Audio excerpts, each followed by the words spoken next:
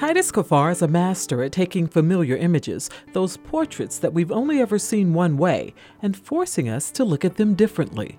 For example, his portrait titled Beyond the Myth of Benevolence was inspired by a famous portrait of Thomas Jefferson painted in 1800. But in Titus's version, the portrait is transformed into a curtain that partially covers an enslaved woman.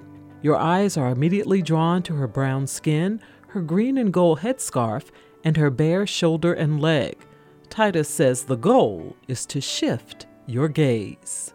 When I say shifting the gaze, I'm imploring the viewer to set what feels natural aside for a moment and try a different route through the work. And when you do that through a painting, even a familiar painting, you might find something you never expected to find. By putting black faces into historic art, some argue that Titus Kaphar is trying to erase history. Let's just think about that. Let's dig into that for a second. How would one go about that?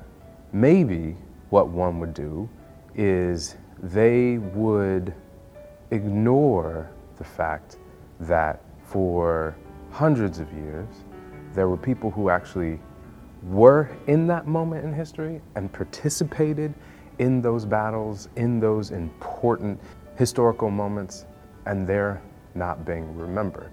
So the irony of that accusation is that they don't recognize that I'm actually uncovering what was already there. Whether it's a painting or a sculpture, the Michigan native works to reveal unspoken truths about American history, and it doesn't matter if it happened centuries ago or present day. Titus used a black asphalt background and white chalk to sketch the faces of Trayvon Martin, Amadou Diallo, Sean Bell, and Michael Brown, one on top of the other, to symbolize police brutality.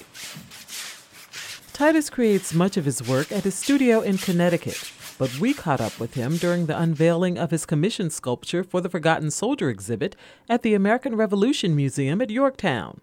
Standing in the center of the room, your eyes are initially drawn to a large mold of George Washington.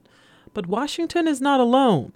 Standing in front of him, superimposed on the glass, is the image of a black soldier. My intention is that we see both of these characters at the same time. We have this tendency to kind of write our history thinking about those people sitting on that horse. But there's a lot of other characters, those soldiers on the ground, that actually give their lives for the battles. In this particular exhibition, we're talking about the black soldiers who were by and large forgotten to history, erased from history. In 2017, he shared his passion for what he does in a TED Talk. I want to make paintings, I want to make sculptures that are honest, that wrestle with the struggles of our past, but speak to the diversity and the advances of our present.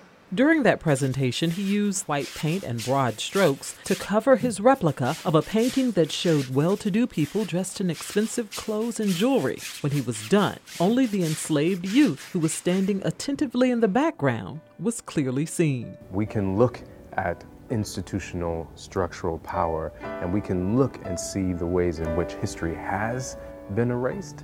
It hasn't been erased by some random black dude in Connecticut making paintings and putting white paint on it. That ain't how it works. For Another View, I'm Lisa Godley.